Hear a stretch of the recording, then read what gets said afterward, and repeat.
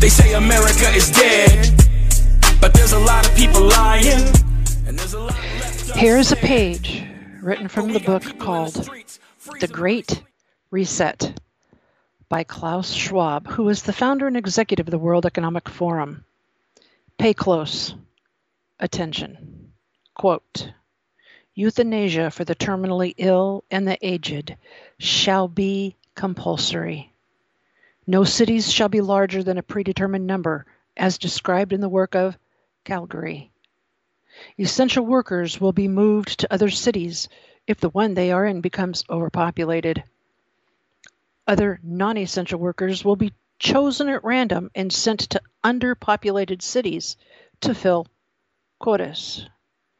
At least 4 billion useless eaters shall be eliminated by the year 2050 by means of limited wars, organized epidemics of fatal rapid-acting diseases, and starvation. Energy, food, and water shall be kept at subsistence levels for the non-elite, starting with the white populations of Western Europe and Northern Canada. Western Europe and the United States will be disseminated more rapidly than on other continents until the world's population reaches a manageable level of 1 billion, of which 500 million will consist of Chinese and Japanese races. These are selected because they are people who have been regimented for centuries and who are accustomed to obeying authority without question.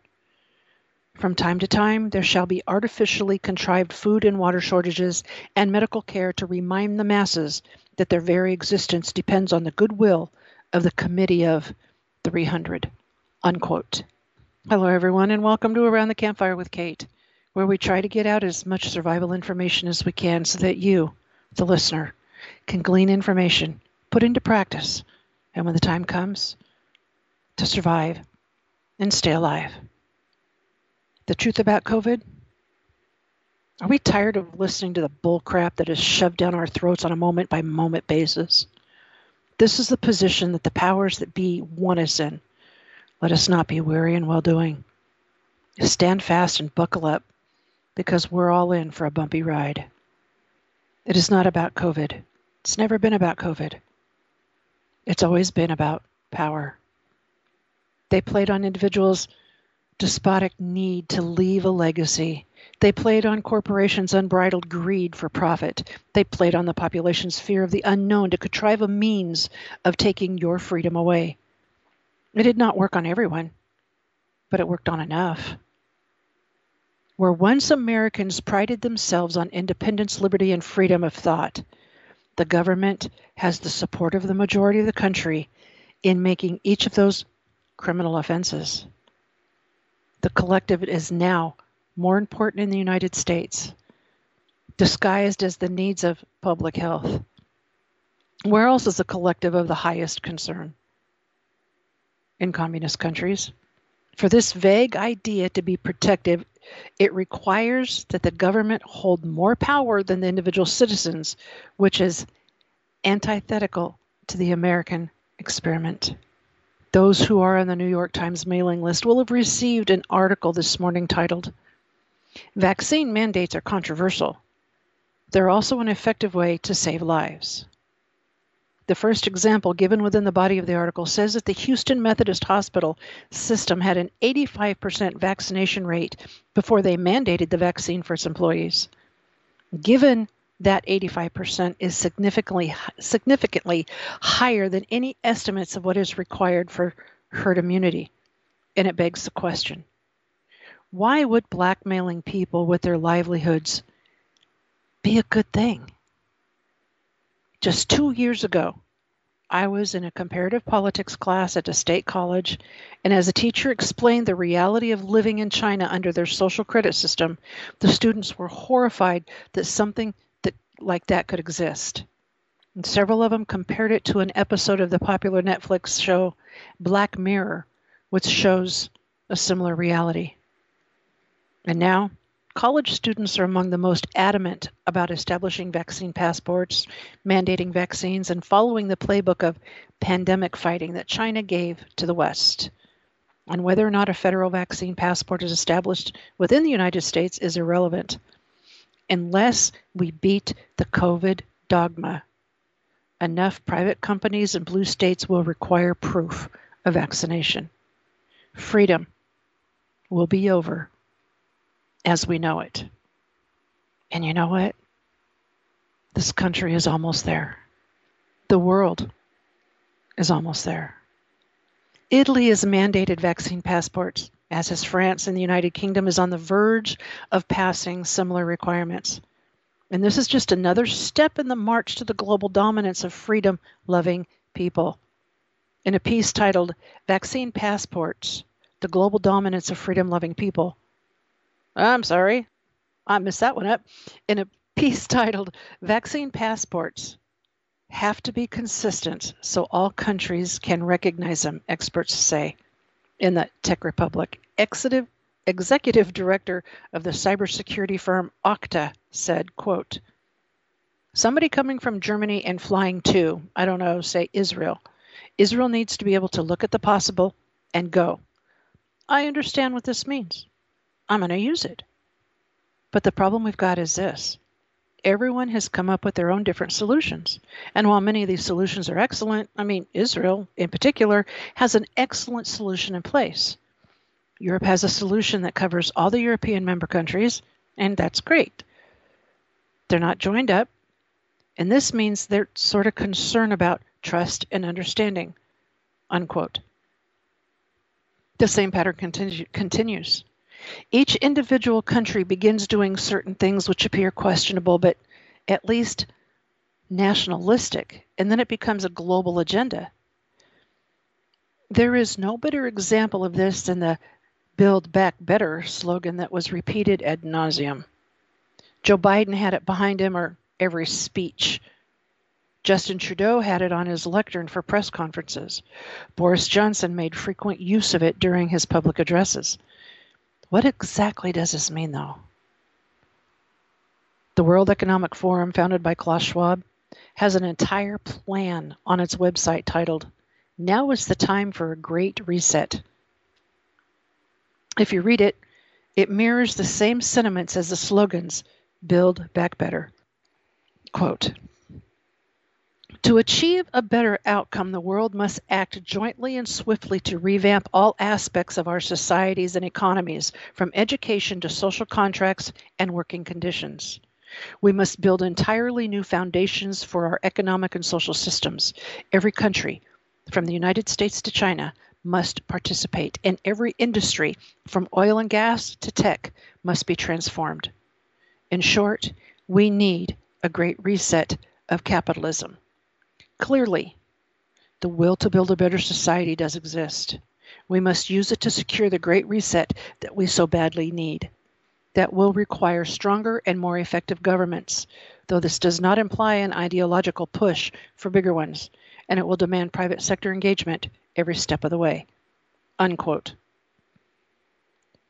COVID has been an invaluable asset to the process of pushing through Schwab's reset, which has given them precisely unimaginable control over people, vertical consolidations of wealth, and international cooperation between governments.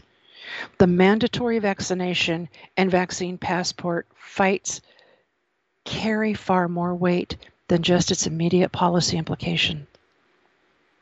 Bodily autonomy will be dead. Bodily autonomy will be dead. Forced vaccinations will begin and have begun. Those who refuse will be jailed along with the January 6th protesters and beaten by the guards. The real bad result will be that those seeking to implement the Great Reset will know that there is not a population on earth with the strength of will to resist. There are some waking up to this reality. An article in the Telegraph on Wednesday said that the proposed vaccine passport policy is a conspiracy against freedom. The only question is whether or not it is too late. Those same conditions under the Chinese Communist Party, which horrified the naive comparative politics class, will be implemented around the world. Americans will be unable to buy groceries without forfeiting control of which experimental drugs the government injects you with, all while letting millions of legal immigrants across the southern border who have proven to carry tuberculosis, COVID, and other pathogens. And the truth is, your government hates you. They've used COVID as a cover to manipulate everyone into handing over their freedoms. But it was never about COVID. The pinnacle of survival is often depicted as the rugged bushcrafter extraordinary, wearing a coonskin cap and scratching sparks out of twigs deep within some cold, howling wilderness. While seemingly romantic, it has little to do with the kind of preparedness that will support families and communities through challenging times. Real life dictates a different lifestyle, catering to a very real palette of needs. People have families and jobs. They have custody arrangements, wanting elders, and imminent medical issues. We need to learn to survive now, if you have not already learned. It's okay to practice preparedness in suburbia. Not only is it okay, if you cannot fully abandon civilization for the boonies, it would behoove you to be a suburban prepper. Idealism can be paralyzing for so many people. People wait to garden because they want to move onto a 100-acre wooded paradise, or they put off learning medical skills because they just feel too busy. If what you can manage is 1/3 of an acre or 1 acre on the edge of town, use it. There's a steep learning curve to the food production side of independence, and you learn by doing. Only 1/3 of an acre or 1 or 2 acres. It is not a deal breaker. You can get a lot done on that amount of land. A suburban homestead of 1/3 acre can be filled with raised beds, fruit bushes and trees, and laying hens. Laying hens, compost, and raised garden beds are a powerful trifecta for smaller spaces. Increase that parcel size to 1 acre. And a greenhouse. Row crops. Goats for meat and milk. These are possible additions. That is, if you're not subject to HOA regulations barring such things. And it's true that living closer to town may not be as ideal regarding security issues that come with being in a more densely populated area, but a lot of people want to live out in the country with a huge amount of land because they think they need a huge amount of land. I have a news flash for you. You do not need that much land to just grow your own food. People with 20, 40, or 160 acres either do not use most of that land or they're farming the property for profit. That much land is excessive if you are aiming to produce only for your own needs. Both situations have their pros and cons. In the sticks, you cannot get takeout delivered to your door. Dirt and gravel roads aren't as charming as they look. Larger properties require more active security measures. Rural areas are more removed from unique threats like civil unrest and tyranny, and more conventional locations are closer to medical care and employment opportunities. On the edge of town, most properties are on city water, and drilling a well is not a likely option. In most of those areas, certain livestock like roosters and pigs are out of the question due to noise complaints and sanitation concerns. There is no clear line between the two options. Both are workable, but there is one choice that is not acceptable. Sitting on your laurels, waiting for someday to come. Someday is today.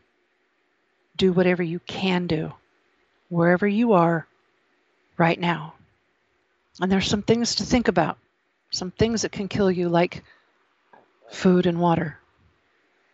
Some people fear zombies. Some people fear nuclear war. But few people stop to think about how the most mundane things in life can be deadly.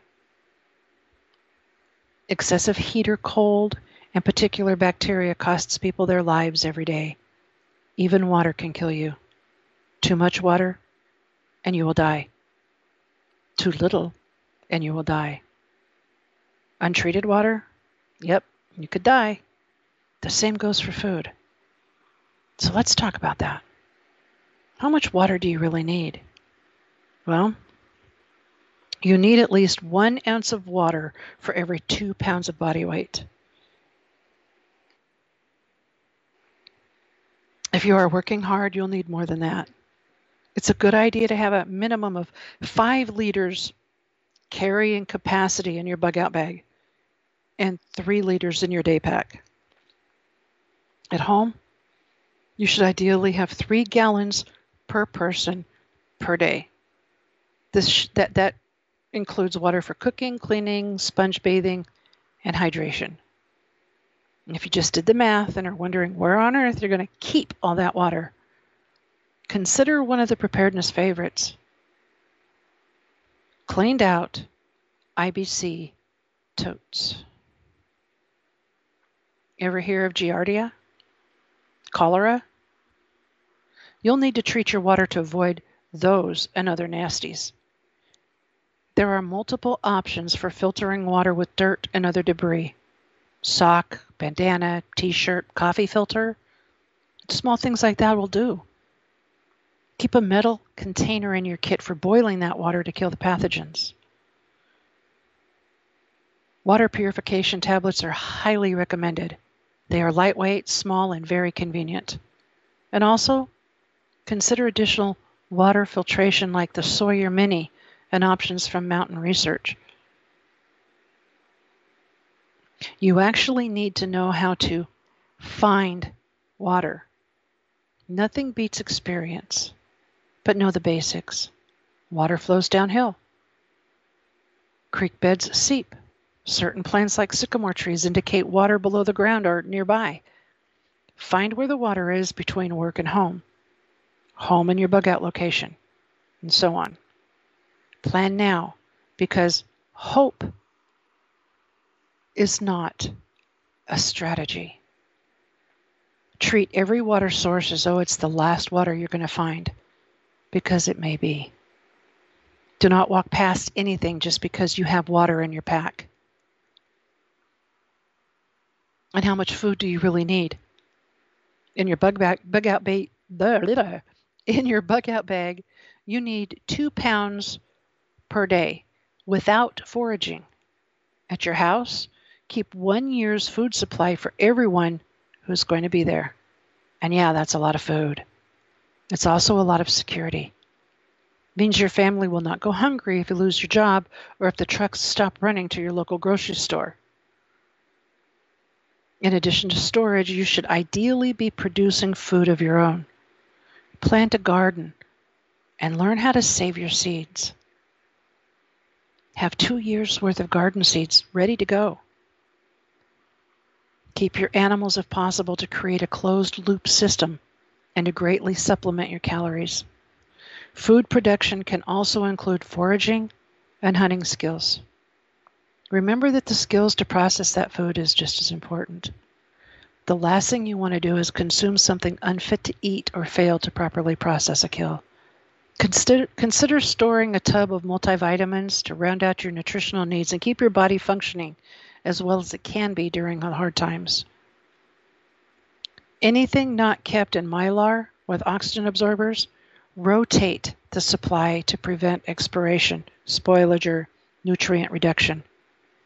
Remember to store things for flavor, salt, spices, a variety of things. And salt is a key food preserver, so store a lot of that. Anything can kill you. Even the most basic things like food and water.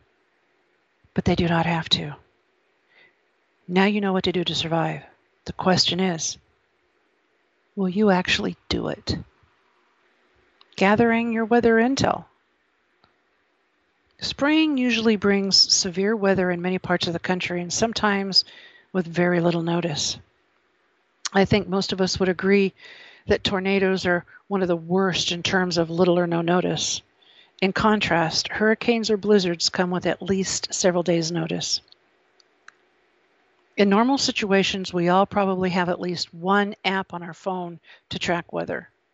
We probably have our phones set to give us news and weather alerts. And as I've mentioned before in previous shows, you should have radios for communication. Most VHF radios like Baofeng's should have the ability to monitor the National Oceanic and Atmospheric Administration, or NOAA, and National Weather Service, NWS, weather radio frequencies. The NOAA weather broadcasts use 7 frequencies between 162.400 to 162.550, and then they vary by location.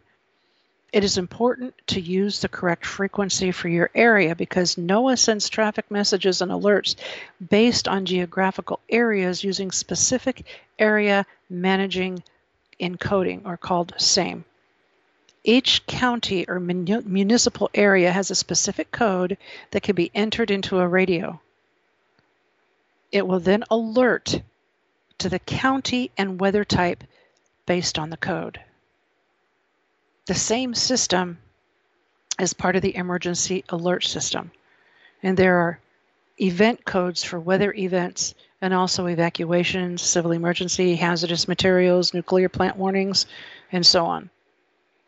There's a lot of options for weather radios, including some that have solar power, hand cranks, connections for USB power, charging of devices. Some are just weather radios, and others can also pick up local AM and FM radio stations. Local stations would rebroadcast the alerts before the days of the internet-based radio and TV. While they still do, a large number of people who utilize internet-based services may not receive the alerts, and it's important to have other means to receive these alerts. Have a weather radio in your vehicle when traveling, so you are not relying on the local stations. Most municipalities have a siren system if you live close enough to a town to hear it. And these are usually only activated for a warning and not the watches. Another source of notification is amateur radio. And some ham repeaters are programmed to rebroadcast the watches and the alerts. Other areas have Skywarn or weather nets. Skywarn is a program of the NWS to train weather observers. Usually most NWS offices offer a number of courses prior to severe weather season. In addition to in-person classes, they offer a basic online class. Many Skywarn observers are also ham radio operators, and many areas will conduct a weather or Skywarn net on a local repeater to coordinate messages to the local NWS office. Additionally, most NWS offices have ham radio stations. In my area, there's a daily weather net year-round with people reporting their local weather, which is then forwarded to the local NWS office.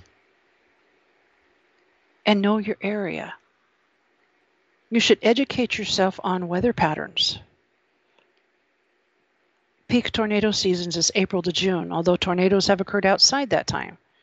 The United States averages 1,225 tornadoes each year, with 55% occurring between April through June.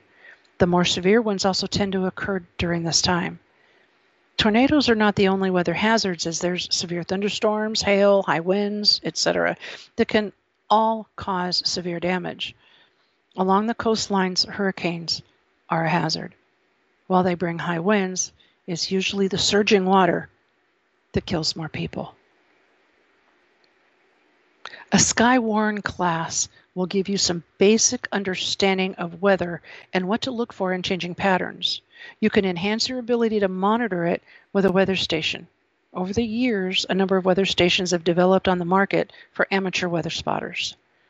These can be as simple as clock with a remote that's placed outside to give you temperature and also indicates a change in the barometer pressure with different symbols. Other stations include complete home stations, rain and wind gauges, wind speed and direction, and barometric pressure. There are also lightning detectors, which are great when doing outdoor activities. Handheld weather monitors are perfect when in the field, hiking, or otherwise on the move. These vary from a simple wind and temperature gauge to devices that have humidity sensors, barometric, altitude, and air density sensors. Those who do long-range shooting probably have one of these already, and I personally have a basic Kestrel station as well as a more advanced X-Tech 45158 station as an upgrade. I highly recommend that you take a Skywarn course and learn the weather patterns in your area. Your local NWS has probably scheduled their classes for the year. If you cannot find or get into a local one, then at least take the online class. You should also check your local ham nets and clubs to see which ones run a weather net and or provide alerts on their repeaters. The easiest way to find them is to search repeater book for your state. You'll find an index for weather nets and Skywarn. You can still listen in without a ham license, but I strongly urge you to get your license. I also strongly suggest getting a weather alert radio to carry with you. Once programmed with the SAME code for your area, it will remain silent until an alert is received. And this is handy as it can be set up to alert you at night. You should also identify suitable space in your home and workplace that can be used as a tornado shelter. Be sure to have your family practice before tornado season starts. Patrol, recon, and scouting after the SHTF. While accurate intelligence can help survivors make effective decisions, you will not see the news in the Rule of Threes or any other list of survival priorities. Lack of news does not directly kill survivors. Understand what information is relevant to the survival of your group and what is just nice to know. Patience and restraint are warranted in the post-SHTF intelligence gathering efforts. Patrolling can be done on foot, from vehicles, watercraft, or even from the air if you have the resources. Patrolling from vehicles can cover a large area and provide mobility. We like to use drones. It's a platform for optics, sensors, and all kinds of other goodies. The drawback being is if you're in a vehicle, it's high profile. Easily spotted, easy to track, and easy to ambush if the vehicle primarily operates on roads and other lines of drift. Vehicles also create obstacles to speaking locals and some other types of intelligence gathering. So start with a foot patrol. It lays a foundation for all other methods of patrolling. Get out and survey nearby areas. Record your observations and create detailed maps. Get to know the areas around your residence, your work, your properties, and other areas that you spend time at. Also get to know the people who live in the pre-SHTF areas. Establish a baseline beforehand so you do not miss important observations immediately before the SHTF. And you'll have little opportunity for a baseline of comparison post-SHTF. Realize that although survivalists often refer to SHTF as an event and catastrophes, they're sometimes triggered by specific events, and it's more often a process. Most people are indecisive and vulnerable to the normalcy bias. According to Dr. John Leach, the author of Survival Psychology, as much as 80% of survivors freeze as they succumb to analysis paralysis. The breakdown of society is typically a process, not an event. Noticing changes early on may give you valuable time to gather loved ones and get off the X. It'll let you gather last-minute supplies, make other life-saving preparations, or execute a plan of action. Some types of patrols, as defined in United States military doctrine, have more relevance than others to post-SHTF survival. This is important to keep in mind. While there are several types of patrols, they generally fall into two categories: combat patrols and reconnaissance patrols. The combat patrol under United States military doctrine employ more manpower than most survival groups have at their disposal. The military has a great deal more infrastructure backing their patrols than survival groups do. There's still value in survivalists training for combat patrols and raids, though. Keep in mind that conventional military action against modern military forces by a survivalist group would result in high casualty rates and would likely mean the end of your group. A lot of conditions would have to be met to justify a survival group running combat patrols. If you're part of a group that can field a platoon or company-sized force and call in indirect fire, rapid reaction forces, armor, air evac, that's if they get in trouble, and hospitals to treat the wounded, then feel free to engage. But at that point, you've become the institution and probably do not need to be reading articles or listening to programs like this about patrolling. If survivalists go to war post-SHTF, they should concentrate on high-leverage guerrilla warfare. Clearing patrols are typically done to secure an area. They have more use for survivalist groups than offensive combat patrols. A static patrol is not what most folks would imagine when they think of a patrol, but it is useful to survivalists for gathering intelligence and protecting camps or fixed sites. Static patrol establishes an observation post, or OP. A good OP should be positioned where it can observe the sector it is responsible for watching, provide good cover and concealment. It should also cover the routes to and from the OP. The reconnaissance patrol also has value to the survivalist. Make sure the tactics are adapted to the needs and objectives of the survivalist as opposed to those of the military. The primary objective of the recon patrol is to gather information. Because of this objective, recon patrols are smaller in size than combat and clearing patrols. The key elements of patrolling are planning, small unit tactics, field craft, movement, recon, tracking, and debriefing. And maps are an important part of your emergency planning, and they're useful whether you patrol or not. They're vital for planning your patrols. Mapping sites and software are a huge help in creating a detailed map of your neighborhood and surrounding areas. And I would take the app on your phone or on your laptop, and I would print off the map of your neighborhood. This can be done on any budget and even without spending any money. Counties keep records of property lines and landowners, which is very helpful in most areas. This is particularly helpful in rural, semi-rural, and suburban areas. It used to be that survivalists would put the USGS topographical map on the wall that contained their homestead and then fold the borders in on the bordering maps. This meant retreats had up to 9 maps on a board section of wall just to display the immediately surrounding area. And today, most universities can custom print a map centered on whatever point you like. It will be on water-resistant paper and can apply whatever layers of data you like very inexpensively. The last one I purchased ran about $6. $6 each, I should say, for the maps on about like a 3x5. There will be resources should you need to start over post-SHTF or are caught without maps for some reason. Check out homeowners associations, hotels, churches, phone books, ranger stations, and government offices. A sand table is a 3-dimensional model of a key portion of the battlefield.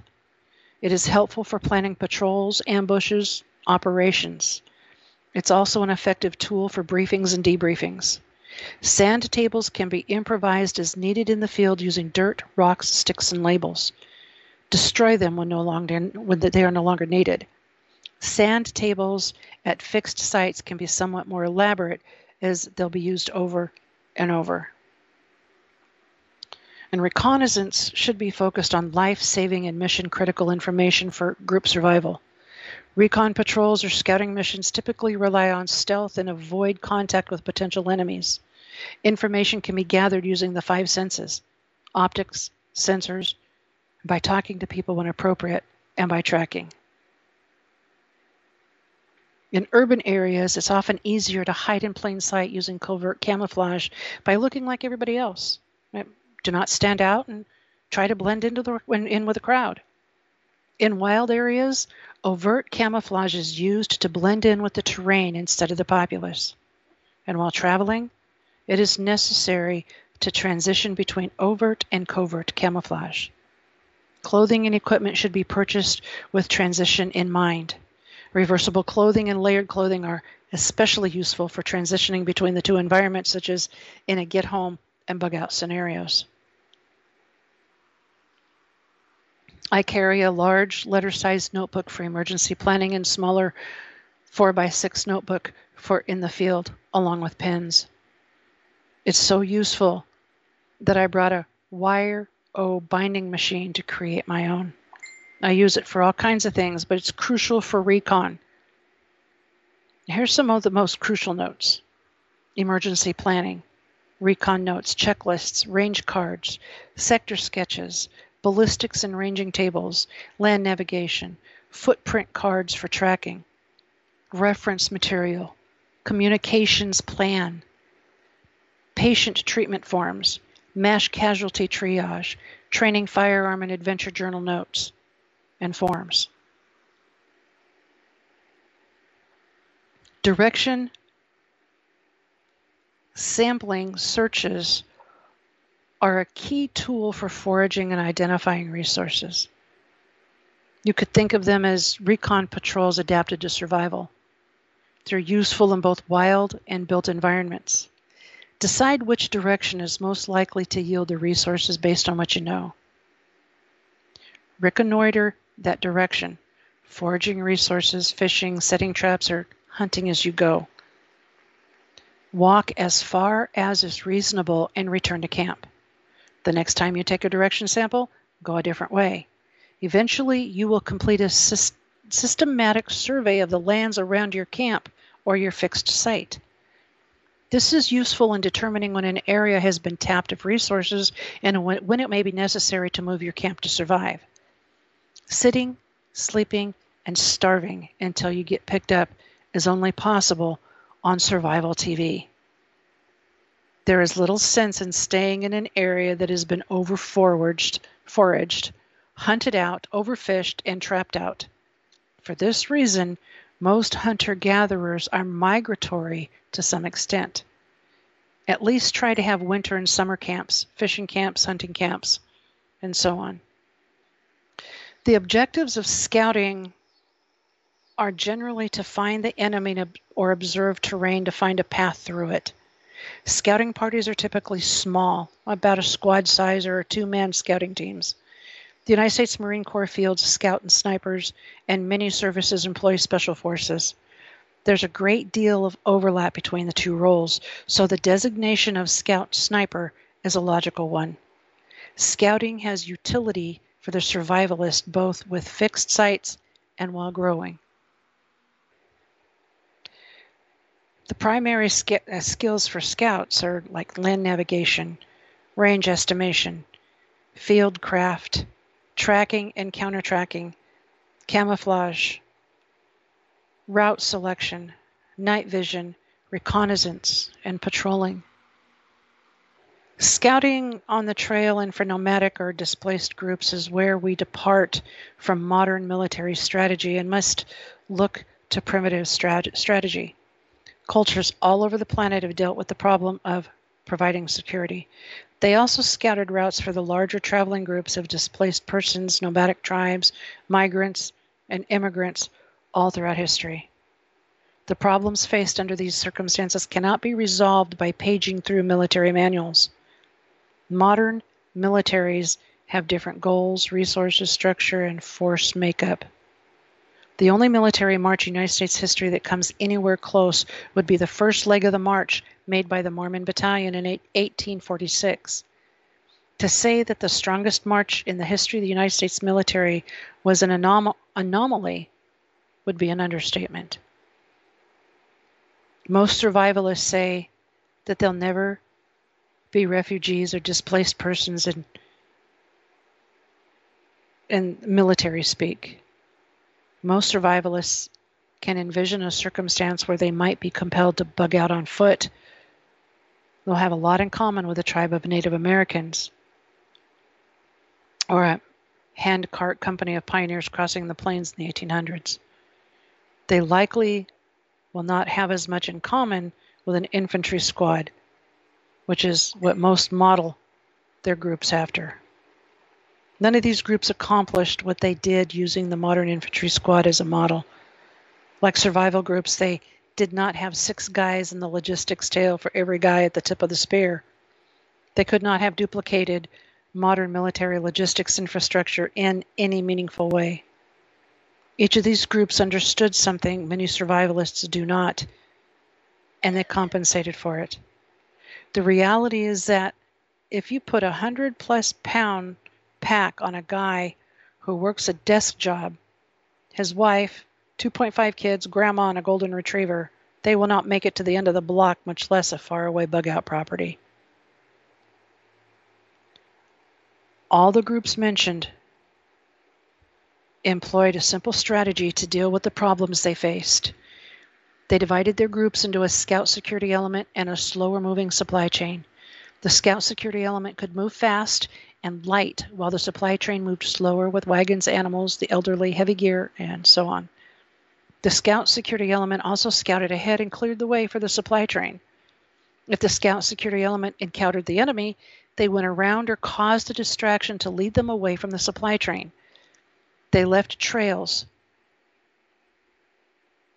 and trail signs to communicate with the main body, which they in turn obliterated. And some groups also stepped into the footprints of the person ahead of them on the trail to disguise their numbers. Understand the difference between life-saving intelligence and nice-to-know information that simply feeds the habits of the addicted. There is no sense in risking lives for the latter. Before the SHTF, get out in your neighborhood and pound the pavement to establish a baseline. And do it now. Once you have your baseline, a field guide is a key tool for recon. It should focus on life-saving and mission-critical information that is difficult to remember. Do not only study military strategy, as you'll have more in common with groups like the pioneers. Look at the many cultures that divide into faster scout security and slower supply elements. Then the scouts should choose and clear the path for the slower movers. My looks come from the European side of my ancestry, so I stand out like a sore thumb in South America. I look like a Viking walking through a sea of tan, dark-haired Brazilians. There probably wouldn't be any more stares than if I was armored up and wearing hairy breeches like old Ragnar Lothbrok, who happens to be an ancestor of many people. In a city center in Brazil where a bunch of buses passed by, I felt like fewer people would stare at me if I were an extraterrestrial instead. Having some time to kill waiting for a ride, I was mulling over my blending problem. We were not in a safe area, and this was feeling like a countdown to a robbery or lightning kidnapping. So I started experimenting. I started counting the percentage of faces staring at me. Then I started making changes to see if they made a difference. Having a cache with me wasn't helping. That helped a little when you can set your cache aside. My most noticeable feature was my hair. So I dug up a cap out of my bag and put it on along with sunglasses. Then I backed off the curb, folded my arms, and leaned on a low fence. Stairs dropped from approximately 70% down to 20%. I did not imagine it would make that much of a difference. People notice movement, bright colors, contrast, beautiful women, wealth, foreigners, eye contact, and anything threatening or suspicious. Even if these things are only contextual, Purchase a bunch of related items, give them a peek at the trunk of your car or the contents of your pack, and they will have an idea of what you're doing. Observe your surroundings and yourself, then eliminate or conceal the differences.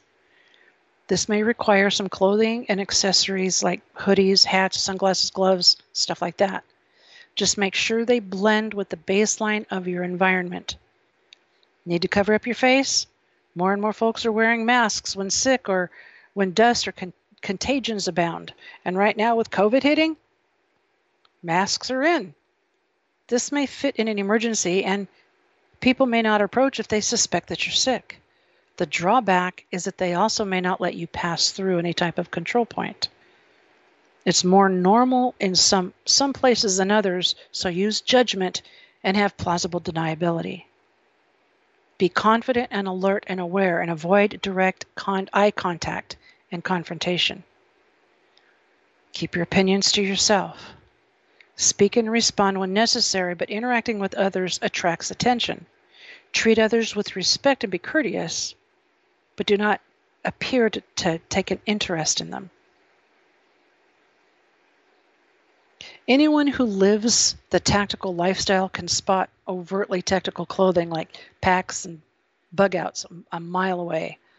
Other folks are perceptive enough to clue in on them as well. Leave the shoot me first clothing for the expos and classes, unless that is somehow the baseline for where you are. Choose concealed carry friendly clothing that can blend in whether you're in the bush or in the city. Wear an expensive looking watch or jewelry in some areas, and you might as well walk around with $100 bills hanging out of your pockets. Same goes for expensive electronics and camera gear. So do not advertise. Humans are social animals. There's safety in numbers and a strong us versus them instinct. Use this to your advantage and group up with certain people. Single individuals are viewed as easy targets for groups of 2 or more. Immodest clothing attracts attention. Have clothing and accessories that you can wear anywhere and adapt to a wide range of circumstances. Acquire clothing that blends with the area you're in through like your purchase or barter. Theft generally creates potential liability that you don't need. Imagine searches of the area you'll pass through while traveling. I use a multi-binder clip to organize money, conceal it, and spread it across my person. I modify the binder clip handles for use as handcuff key. Flashing or fumbling with large wads of cash attracts attention. Know where you're going. Study your maps at night and plan your routes. Reading a map in public pegs you as an outsider. People take notice of openly displayed weapons. It may not be a big deal to many folks in rural western towns, but they still take notice. Understand that seeing a firearm sends some folks into a tizzy. Understand when to bare your teeth and claws and when to keep them hidden. Taking an enemy by surprise and being the first to act gives you a huge advantage in a fight. Be the one to use them, and do not let others gain this advantage over you. In cooler weather, take advantage of this by carrying a concealed hammer revolver rigged in a pocket in addition to your sidearm. Having a pistol already in the hand gives you a decided advantage at the outset of an engagement should things go sideways. Some parts of my family owns a little property near Lake Powell, which is a reservoir on the Colorado River in northern Arizona and southern Utah. The red sandstone slot canyons of Lake Powell are a beautiful place for the family to get together. When the water level is high, Lake Powell has more coastline than the west coast of the USA. This makes plenty of room to get away. We came back into a town called Page after a couple weeks of camping up the lake in the fall seasons. Our first pit stop was a gas station bathroom. In that restroom, a heavily intoxicated Native American gentleman took one look at us and asked if the leaves had started to turn yet up on the mountain. He must have figured that we'd come down off the Navajo Mountain, a mountain sacred to the Native American tribes of the Four Corners region that dominates the landscape. That brief encounter taught me a lesson as a young survivalist many years ago. With one glance, it was obvious to the guy that we had been camping for a while, even though he could barely keep from falling to the floor. The human face is so hardwired into us that it's easy to spot someone who has come in from the bush with a glance, even when you're falling down drunk. I apply this fact to survival scenarios, specifically to blending in while transitioning from the bush to built-up areas. This could happen in get-home scenarios, bug-out scenarios, escape and evasion scenarios, or returning from operations in the field. There are two important points survivalists should take away. The first point is proper hygiene when camping or in the field. When Native Americans encountered whites, their initial observation were that they had poor hygiene. Europeans remarked on how splendid Native Americans looked. This was because the wilderness was home to Native Americans.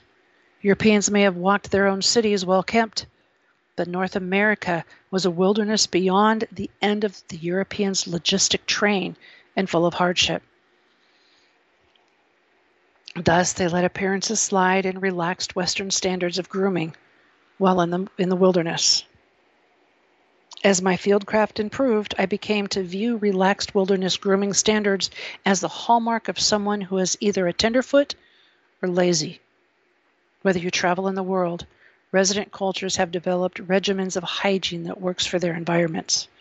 Being in the wilderness is no excuse to fail to maintain standards of grooming and hygiene. In fact, the survivalist cannot keep warm unless both body and clothes are clean. Soiled clothing loses its insulative properties. Sweaty skin is cold and clammy. Staying warm and healthy are both priorities in survival situations. You are just as likely to contract Giardia from not washing your hands before meals as from drinking contaminated water. In get-home scenarios, it's often necessary to transition from wilderness to rural, suburban, or urban terrain. Blending in wilderness terrain involves counter-tracking skills and camouflage, or fitting into the baseline of human traffic in the area. In built areas, it means blending with the respective rural, suburban, or urban baseline. It is easy to spot someone who has just walked out of the bush, and understanding this makes it possible to prepare. A small hygiene kit goes a long way enabling the survivalist to blend. It can conceal the fact that he just walked out of the bush. Blending with the baseline may require a change of clothing or even the concealment of ethnicity, religious beliefs, or political affiliations. This depends upon what lines society has fractured, as well as the dominant local groups between you and home. When necessary, perform recon before approaching transition points. Use your optics to learn what you can without revealing your presence. A monocular is useful on the trail to differentiate between people you know and those you do not. Scan the waistline, hands, and shoulders for weapons before others are able to do likewise. I incorporated a laminate glass signal mirroring in my everyday carry. I made a swing out felt-lined leather case to protect my mirror. It doesn't take up much room as a bulky padded nylon cases, but still affords its degree of protection. I use it to discreetly improve my situational awareness, to negotiate corners without exposing myself to direct fire, signaling, self-treatment, and hygiene. You need to be able to see what should be fixed in order to blend. Blending in and making miles can be easier if you are not carrying a giant backpack. If you drive long distances in cold weather and carry a large pack, consider caching anything that is not necessary before you set out on foot. So keep the following things in mind to blend into your surroundings. Avoid eye contact. Do not flash your money.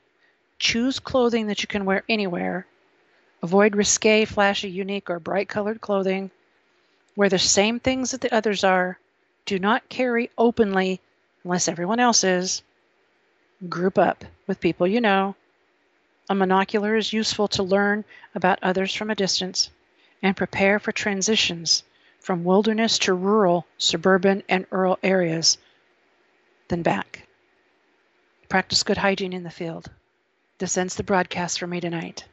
Thank you for joining me around my campfire tonight, and it is my hope that you are gleaning some valuable information from these shows. Next week, next Thursday night, my special guest, I will be interviewing Craig Sawman Sawyer of Vets for Child Rescue. It's going to be an epic, epic interview, and I look forward to talking to Craig again. Remember to train hard and train smart to survive, thrive, and stay alive. This is Kate, signing off until next time.